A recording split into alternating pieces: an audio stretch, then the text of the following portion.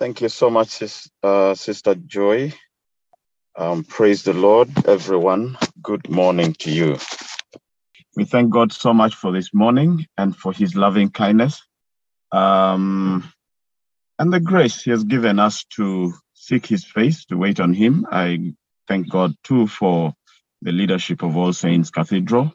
First of all, for the continual partnership and working relation that you've accorded intercessors for Uganda over the years.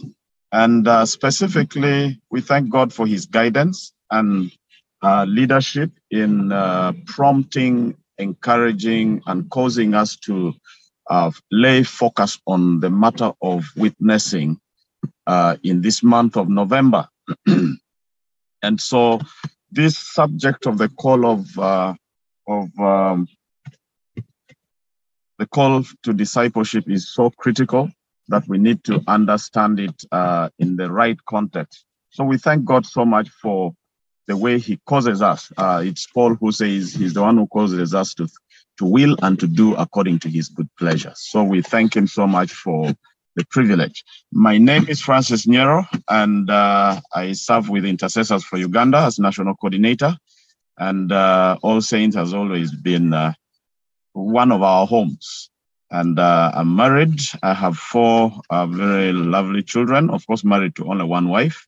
And right now I'm with them in the car going to school, taking them to school. You see, they are my first disciples. So as we talk about discipleship, we cannot leave out children, our own families. But we are going to take these scriptures and read through it. So I am trained as an IT specialist. I will stop there for that. And I've been working with Intercessors for Uganda, not in the field of IT. Of course, the Lord caused me to change course. And that was about 8 years ago. He caused me to change course. So I'm not a practicing IT person.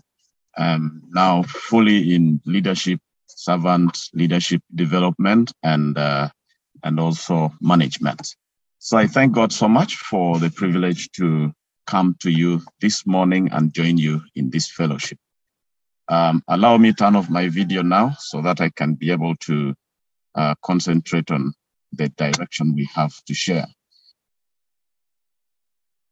So the theme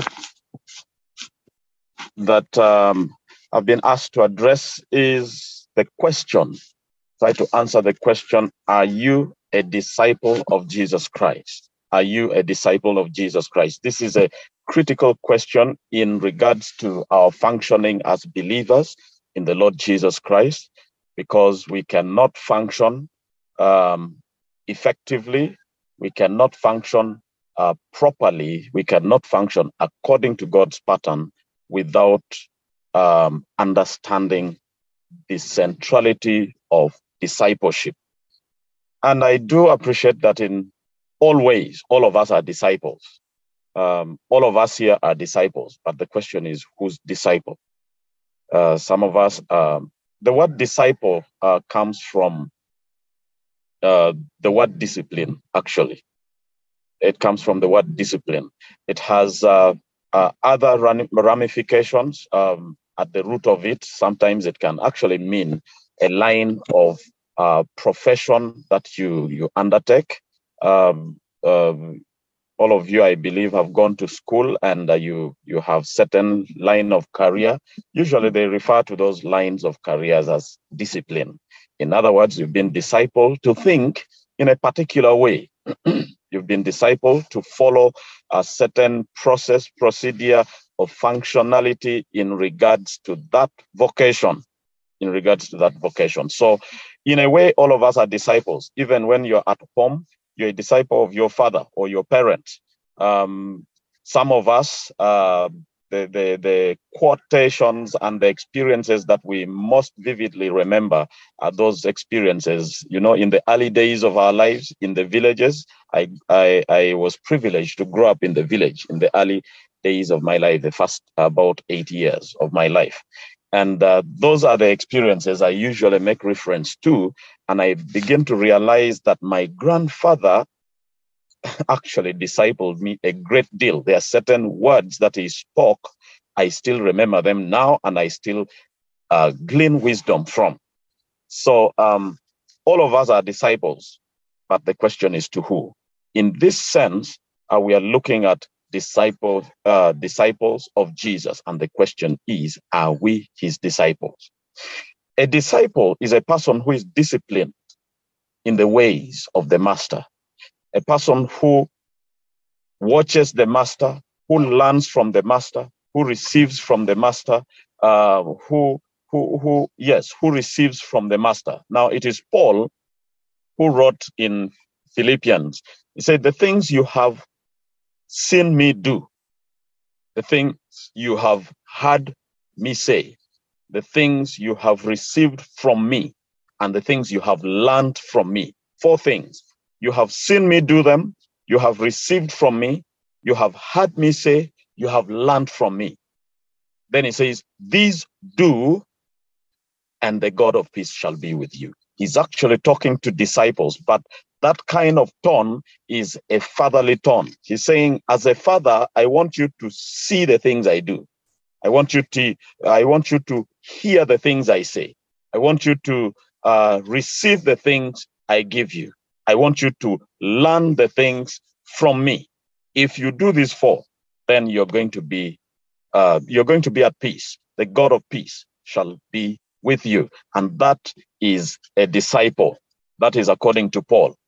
Now, many of us know from scripture that the gospel is from Jesus' mouth, because he is the original honor. He is the word, the living word. He is the beginning of all things and the end and the sustainer of all things. And so Paul said that, and then Jesus also gives certain very important principles of the process of making a disciple. Very important. And if I would compare or make preference, I would encourage that we pick it from Jesus' mouth other than Paul, because Paul is a commentary. He was fixing so many other problems in church, and he wrote letters and corrected doctrinal issues. He taught, he rebuked, he challenged, and revealed certain things. But when we pick it from Jesus, we get the real truth, the real light. So Luke chapter 14 is the scriptures we are looking at. Luke chapter 14 from verses 25 to 35. And in this portion of scripture, let me read through, and then I will give us 4 essential aspects of the process of discipleship. At least discipleship, to pattern ourselves with Jesus' standard of discipleship. He says, verse 25, and there went great multitudes with him, and he turned and said unto them, if any man come to me and hate not his father and mother and wife and children and brethren and sisters, yea, and his own life also, he cannot be my disciple. This is a strong, strong statement. Verse 27, and whosoever doth not bear his cross and come after me cannot be my disciple. Now you notice he's using very strong words. You cannot be, you cannot be, you cannot be. Not you may not, not you shall not, but it is just not impossible. Rather, it is just not possible. It is impossible to be my disciple if we do not pay attention to these things. Verse 28 says, for which of you, intending to build a tower, sitteth not down first and counteth the cost, whether he have sufficient, and counteth not the cost, whether he have sufficient to finish it? It's a question. 29, lest haply, after he hath laid the foundation and is not able to finish it, all that behold it begin to mock him, saying, this man began to build and was not able to finish.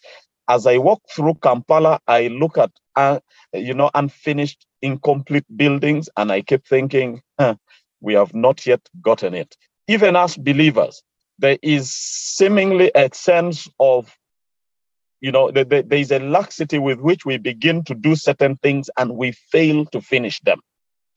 It is regarded as being a fool because by the time you started, you did not count the cost. And that is one of the critical components we must look at in the process of making a disciple and in the process of answering this question, whether or not we are disciples of Jesus. And there you can clearly see that if we are not the kinds who finish what we started, then we are not disciples. That's a hard one. Verse 31 says, "Oh, what kind going to make war, or what king going to make war against another king sitteth not down fast and consulteth whether he be able with 10,000 to meet him that cometh against him with 20,000.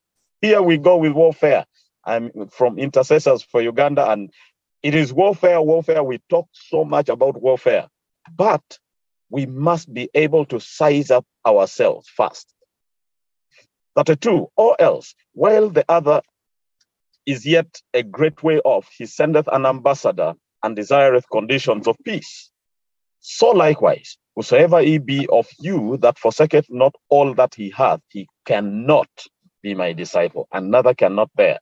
Then verse 34, he highlights this, says, "Salt is good, but if the salt have lost his savour, wherewith shall it be seasoned? It is neither fit for the land, nor yet for the dunghill, but men cast it out. He that hath ears to hear, let him hear." Brethren, these are the words of our master. These are the words of the master after whom we are supposed to be disciples. These are the words of the master whose discipline, whose ways of life, whose words we must learn, whose walk of life we must learn, whom we must receive from. These are the words of our master. So there are essentially four components. Number one, from verse 26, it shows us prioritizing, priority in the process of discipleship, priority. And then I will highlight the aspect of personal responsibility. And then I will highlight the issue of counting costs. And then I'll look at sustainability. So, verse 26 tells us, "If any man come to me and hates not his mother and father and wife and children and brethren and sisters, yea, and his own life also, he cannot.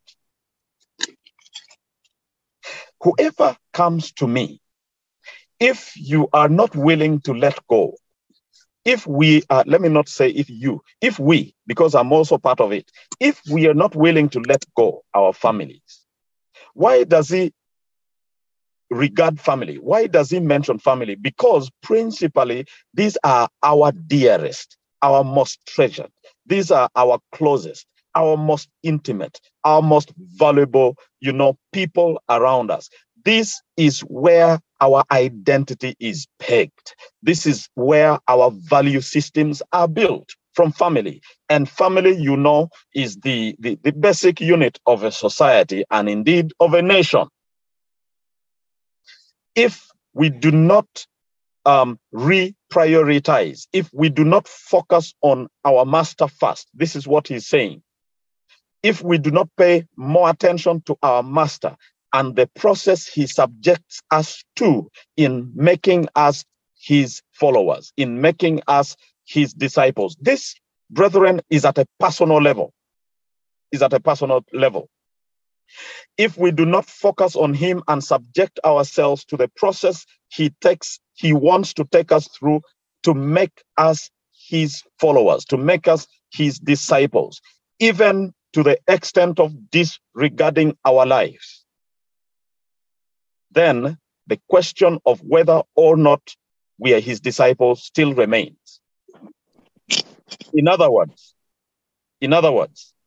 our master is the source. He is the fountain of life. He is the source of life. He is our origin. He is our sustainer and sustainability. He is our protection. our defense. He is our cover. He is our provision. He is our identity. He is the one from whom we derive the most sustainable value system. He is the one from whom we derive, identity that can be passed on from one generation to the other. And so he says, if we have no willingness, and in this scripture, it does not mean he wants us to forsake our families. No, it doesn't. But there has to be a willingness inside. If push comes to shove, like they say, if the worst comes to the worst, if I am put in the place where I have to choose, can I choose my master? Can I choose to die? Can I choose to give up myself to him? And this is where Paul helps and explains in Romans chapter 12, verse 1. He says, I urge you, brethren, in view of God's mercies, to offer your bodies to God as living sacrifices. And he says, this is your acceptable form of worship. This is your acceptable. In other words, to God, the most acceptable worship is not gathering on Sunday or gathering at a fellowship like this and lifting up our hands and singing nice, sweet melodies to him. No. To God, the most acceptable is my life first. It is my life first that I put on the line for his cause, for his sake. Brethren, now, since this comes from our master's mouth, we can afford to disregard any kind of counsel from anybody else. He expects that we put our lives on the line. This means this process is not an easy-go-lucky kind of process. It's not a walk in the park. This process is difficult. It is painful. It is hard to go through the process of the making of a disciple. But there must be willingness in us. We must be willing to even give up our lives.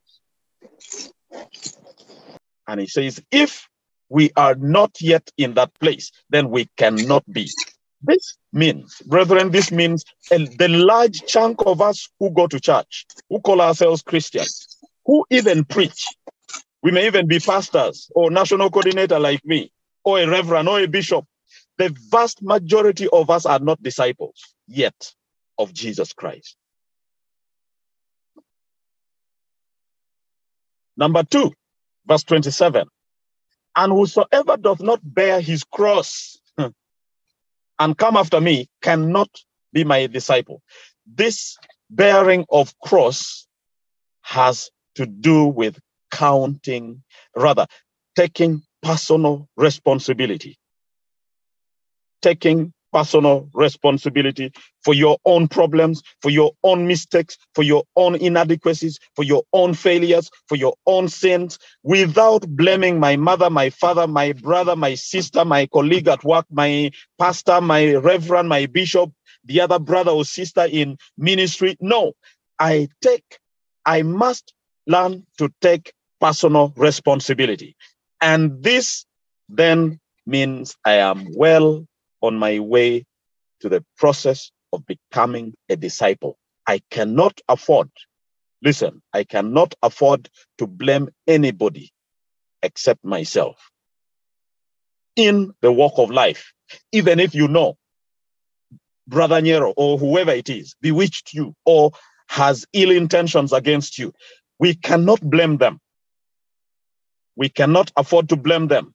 The focus must be on me and myself. How do I conduct myself in the midst of this situation? How do I handle myself?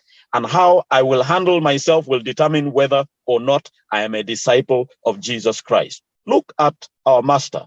He is on the cross, gasping for life. And he still found breath in him. One of the very last breaths and the very last words he said, Father, Father, forgive them, for they know not what they do. But Jesus, You're innocent.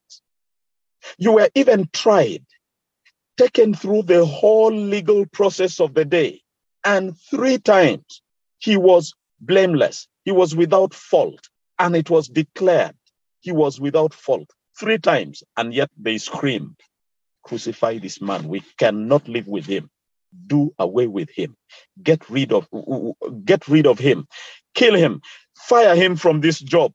They have investigated and proven you innocent, for example, in your workplace. But there are particular individuals, particular people, certain sister or brother who is always up against you and again and makes sure life is really tight for you. You know, that kind of person, what do you do? The way of our master, brethren, is forgive. I can tell you this is not easy for me. It is not, and nobody is going to tell us it is easy. But that is what our master says. Forgive. And that is the place of taking responsibility. And not just forgive. Pray also for them. Jesus prayed. He said, these people are ignorant. They don't know what they're doing. That is the way of our master. Forgive. Forgive. Let go. Take personal responsibility. And in that sense, a disciple becomes an intercessor. A disciple is an intercessor because they are able to step in for the ignorant who are doing stupid things. And you see, some of them even know. Unfortunately, some of them even know, but that is not for you to judge. It's not for me to judge. It is for me to release, to let go. It is for me to take responsibility to pray for them. And that is why the Bible tells us we must pray for everyone. And first of all, for those in authority, for those in leadership. Why? Because sometimes leaders make very stupid decisions.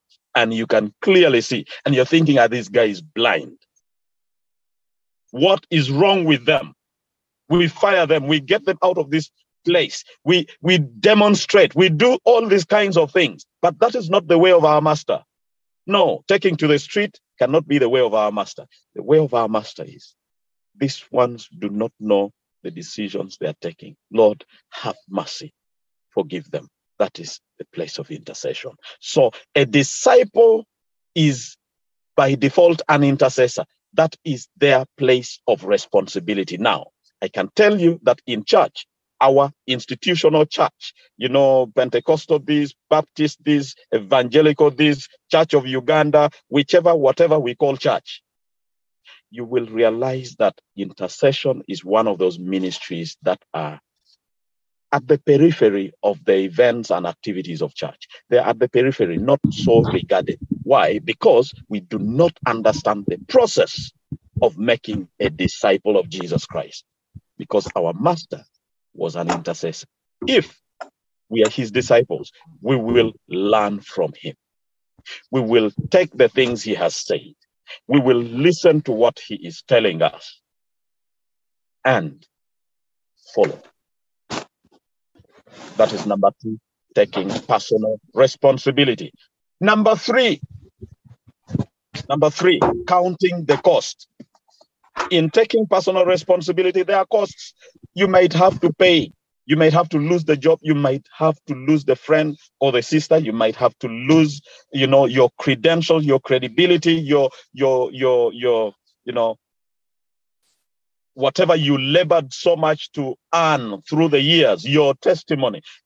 I've had I've had sisters, I've had brethren say, my friend, my testimony is at stake. I cannot sit back and watch that my testimony is being destroyed. Brethren, those kinds of statements are not the ways of our master. In fact, we don't even have a testimony. Whatever we are is the Lord's, if at all there is anything to testify about. We do not anymore have names to make.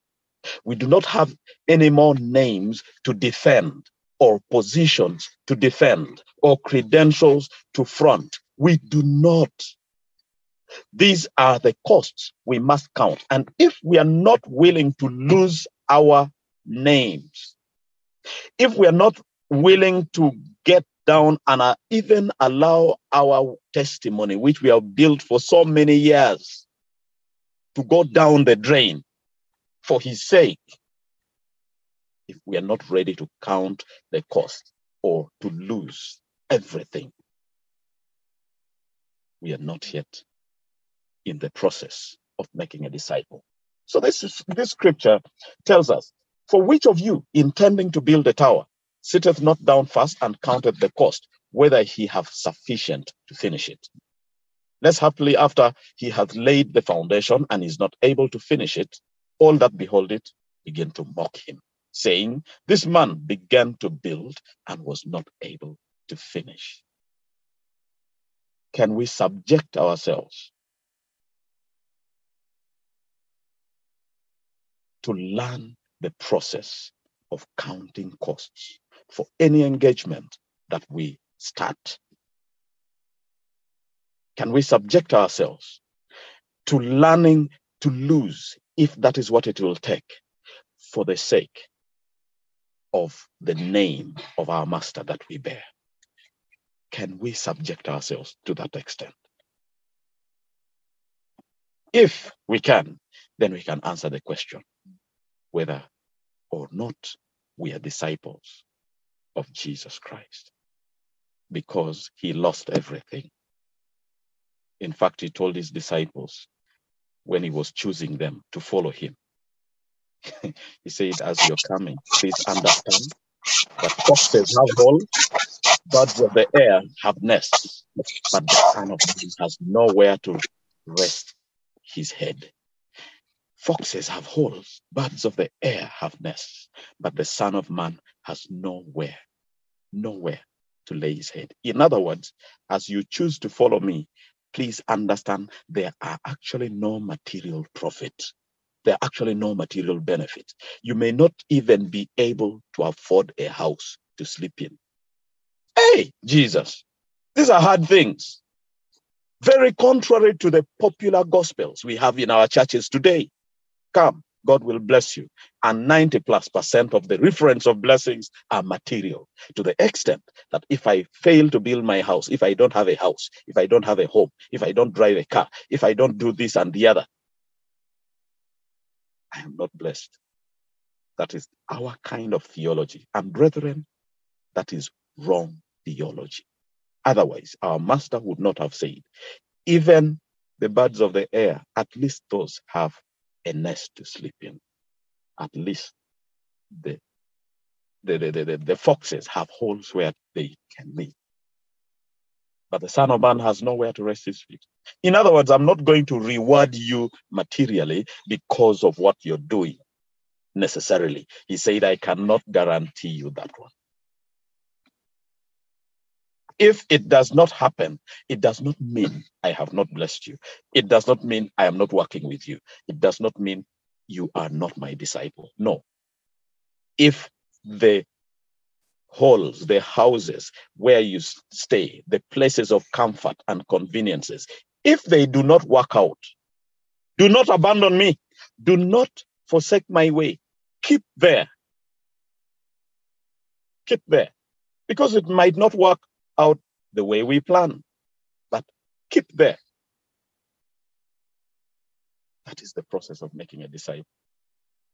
You know, I keep looking at Jesus. I'm thinking, okay, all right. It is Paul who helped us understand that he became poor for our sakes. But you see, Paul is a narrative. Paul is a commentary. Now, it is him who is saying that. It is the master. Can we mature to the level where we are divorced from material things, where we are divorced from relating God's blessing, from relating God's working in us and through us to material things? Can we mature to that level? If so, then we are in the way of being his disciples. That means materials or no materials, we will give ourselves and serve in his intents. And that is what God wants. Count the cost.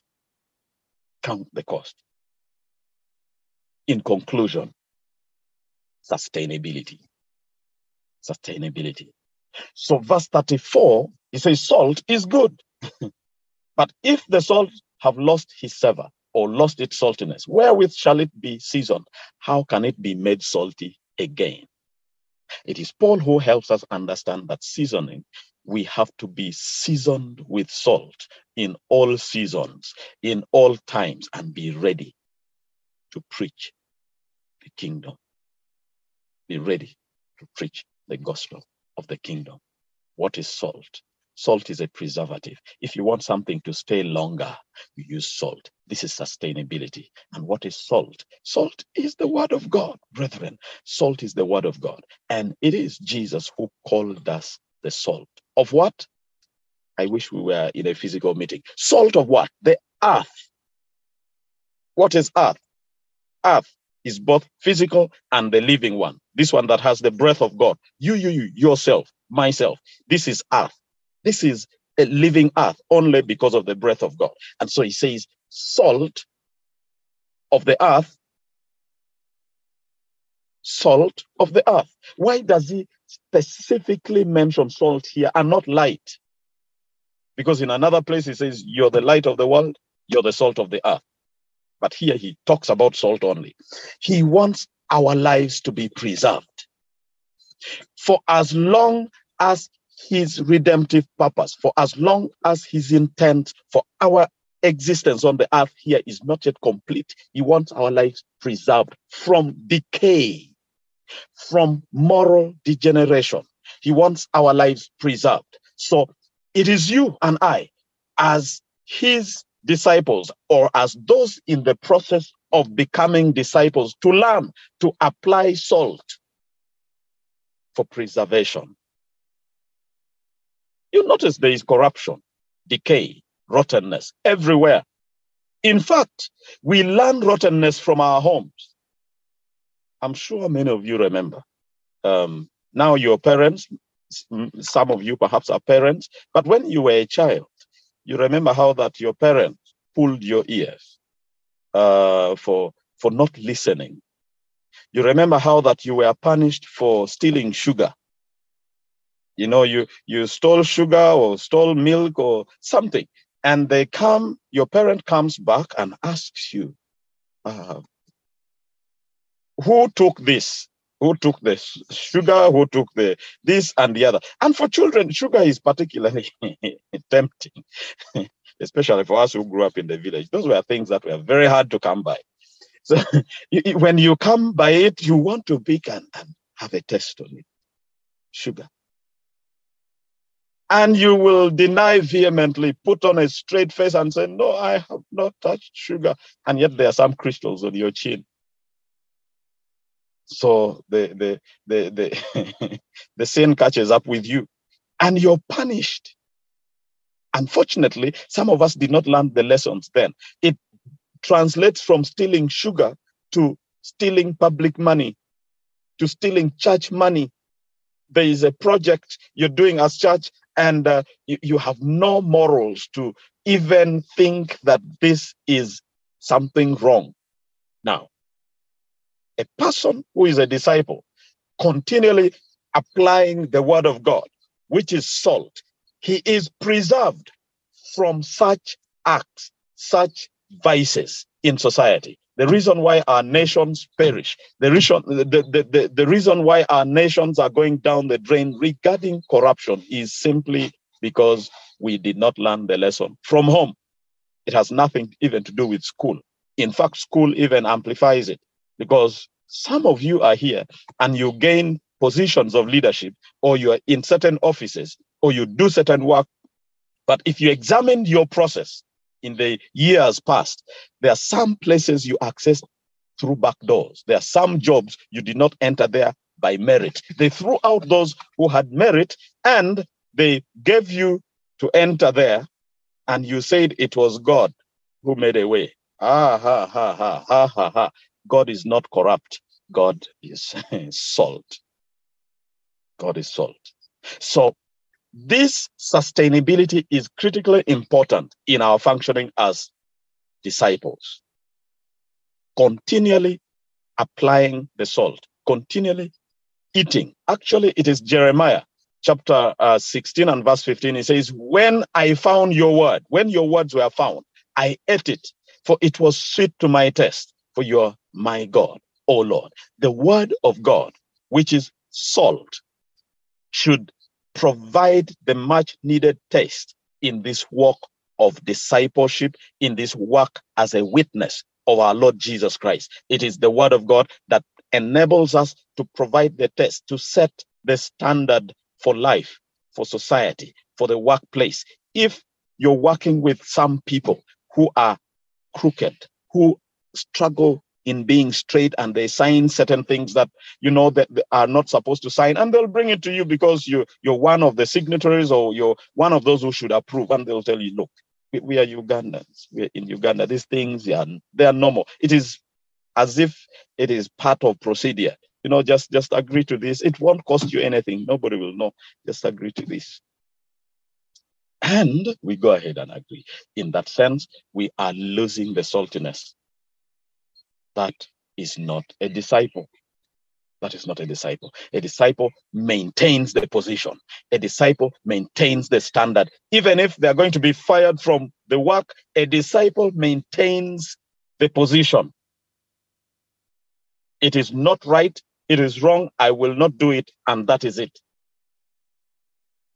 A disciple is salt, which must not lose its seasoning. So if we examined ourselves in our lives, from home to work to church, are there places where we really are not able to maintain the standard and we have compromised, quote unquote, for the sake of others, quote unquote, for the sake of accommodating other people, this and the other, and so we compromise? That is where we must come back to our master and bring confession for our sins, of compromise, for our sins, of losing the saltiness, of failure to maintain the standard, because disciples maintain standards. Disciples maintain standards. So the question is, are you a disciple of Jesus Christ? Brethren, I can answer for myself. I am still work in progress. I do not know about you. I'm still work in progress. May the Lord help us to continue to work at this intentionally, deliberately, doing what? Prioritizing the Lord himself, number one. Number two, taking personal responsibility for anything that goes wrong, whether in our lives or in society or in church. I am the problem. I am the one who should have mitigated that problem. Number three, counting the cost of this life, of this work of salvation, of this work of faith. Count the cost before we engage in an assignment, before we take on a mandate. Count the cost. Can we maintain the saltiness in the process? Number four, sustainability. A disciple must maintain the standard. A disciple must stay the course. A disciple cannot bend left or to the right. A disciple sets his face ahead of him, even if it's going to cost his life, his position, his status. A disciple maintains the standard. Thank you so much. The Lord bless you. Over to you, moderator. Thank you so much, brother. We bless the Lord for you this morning. Let us pray for you. Father God, we appreciate you for you brought your servant timely in this season, Lord, that we are calling on your name to make us true after your own true heart, our Father. So we ask, Heavenly Father, that you continue to refresh him. We thank you, Lord, for the word that has come in timely. We ask you, Lord, to continue to guide us, to guide him, even bless his ministry, our Lord, bless his family, refresh him and increase him, keep him pointed to you alone. Master, level every mountain. Lord, I pray that he will continue to consult you in every detail of his life and his ministry and family. So cover him, protect him, hide him behind your cross for your own name's sake, our Father and our God. We appreciate you. In the same spirit, we would like to appreciate you, Lord God, our Father, for giving the word to us this morning. It has come to us in boldness, in clarity. So, Father, we thank you. Our speaker has reminded us, are you a disciple, a true disciple after God's own true heart? Father, forgive us where we've been discipling elsewhere, not in your line, my Lord and my King. So we ask you to propel us this morning to continue serving you, to continue making your own disciples for you alone. And the speaker reminded us through your word that it starts with discipline. It starts with discipline, personal discipline, to be able to be guided by you, personal relationship through you. So, Father, we pray that, Lord, we walk in a manner worthy of your calling, my Lord, that we will know why you've called us and that you will discipline us, Lord, not to go astray. Discipline our bodies, discipline our character, discipline us, Lord, in every way that we may follow your direction. Father God, in the same spirit, he reminded us that in order for us to receive from Christ, we must sit at his feet, we must receive from him, we must apply that which we have learned from him. Lord, we ask in the name of your Son, Jesus Christ, to teach us to be able to apply that which we have learned from you, and to be able to remain in you, and to be able to go out and draw souls for you in the mighty name of your Son, Jesus Christ. He reminded us to be focused. The speaker reminded us to be focused, to prioritize Christ over the family. He mentioned that while family is important, we must pay more attention to our Master. Father God, in the mighty name of Jesus, we ask you, O Lord, to be able to grant us knowledge and wisdom to balance the responsibility of the family, the responsibility of the work where you've placed us. Above this, Lord, we ask that we will pay more attention to you because you are our Master. You are our source. We are reminded of Jesus in Matthew 12, where his brothers and his mother came to call him and his brother. But he asked them, he told them that the people he was witnessing to is my family.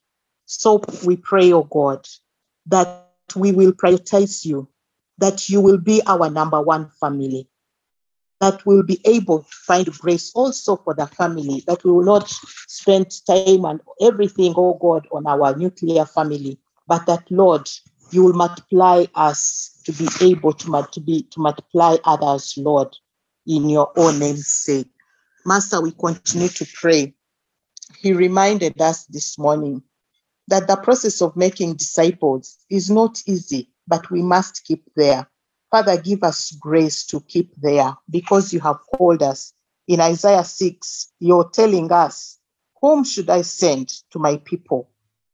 Father, we are saying that we are available. So we are saying, Heavenly Father, that we are available for you, that you use us. The speaker reminded us that it is not a bed of roses, that out there we shall incur opposition. There is no material benefit, that it is sacrifice out there. But we must keep in Christ because he's the one who called us, he's the one who is sustaining us. So, Father, we pray that, God, you give us strength amidst the challenge we will face, amidst the stone heart that we will face. Father, give us grace and give us that timely word to be able to share with these people. Grant us grace not to fear. Grant us your Holy Spirit, God, to go ahead to make disciples for you, O Lord, to witness for you in the mighty name of Jesus. The speaker reminded us that the church is not yet there. Yes, we are not yet there as witnesses. Some people walk into church in and out without being involved in ministry. So we pray this morning, Lord, that the church will embrace the call of discipleship, that the people will not just walk in and out of the sanctuary, just being pew warmers, but that we will be involved in all ministry, the youth, intercession, mission, all this ministry, Lord. They need you. They need people. So, Father, bring your people, prompt your people from church to be able to be involved to make a disciple for you in the mighty name of your Son, Jesus Christ. The speaker reminded us that a discipler must take up the position, the responsibility to pray. So we pray for our nation. We pray for the church leaders. We pray for the family leaders, Lord, that, Lord, you will draw attention to you yourself, oh God. You alone will visit them. We also pray that in the process of making disciples, Lord, you will make us true intercessors, that you will have open spiritual eyes to pray for everyone, to hear your voice. May we take it upon ourselves as intercessors to pray without ceasing, to pray because it's prayer that is in this nation. Pray for the family, pray for the neighbors, pray for the church, pray for the government leaders. Because, Lord, there is a gap of not knowing you, a gap of those who have not confessed to you, Lord. So we pray for them day and night. May you give us grace to pray. Yes, the cost of discipleship amid this challenge, Father, we remain in you. May we not focus on the hardship that we shall incur. Yes, may we not focus on minor things, or may we not grumble, may we not complain, Lord. Clothe us, make us your true soldiers, Lord. Dress us up in your full armor to serve you. And lastly, the speaker reminded us that we must be the salt. Sustainability. Sustain us, Lord. May we maintain the position in Christ. May we maintain the position of He who called us. Lord, we pray against the spirit of compromise. We pray against the spirit of wavering. We pray against the spirit of double standards. Lord, may we stand for truth. May we maintain your position of truth. May we be the light in those offices. May we be the light there in the projects where we serve. May we maintain truth, and may people around us see your light in us, Lord, this morning, every day of our lives.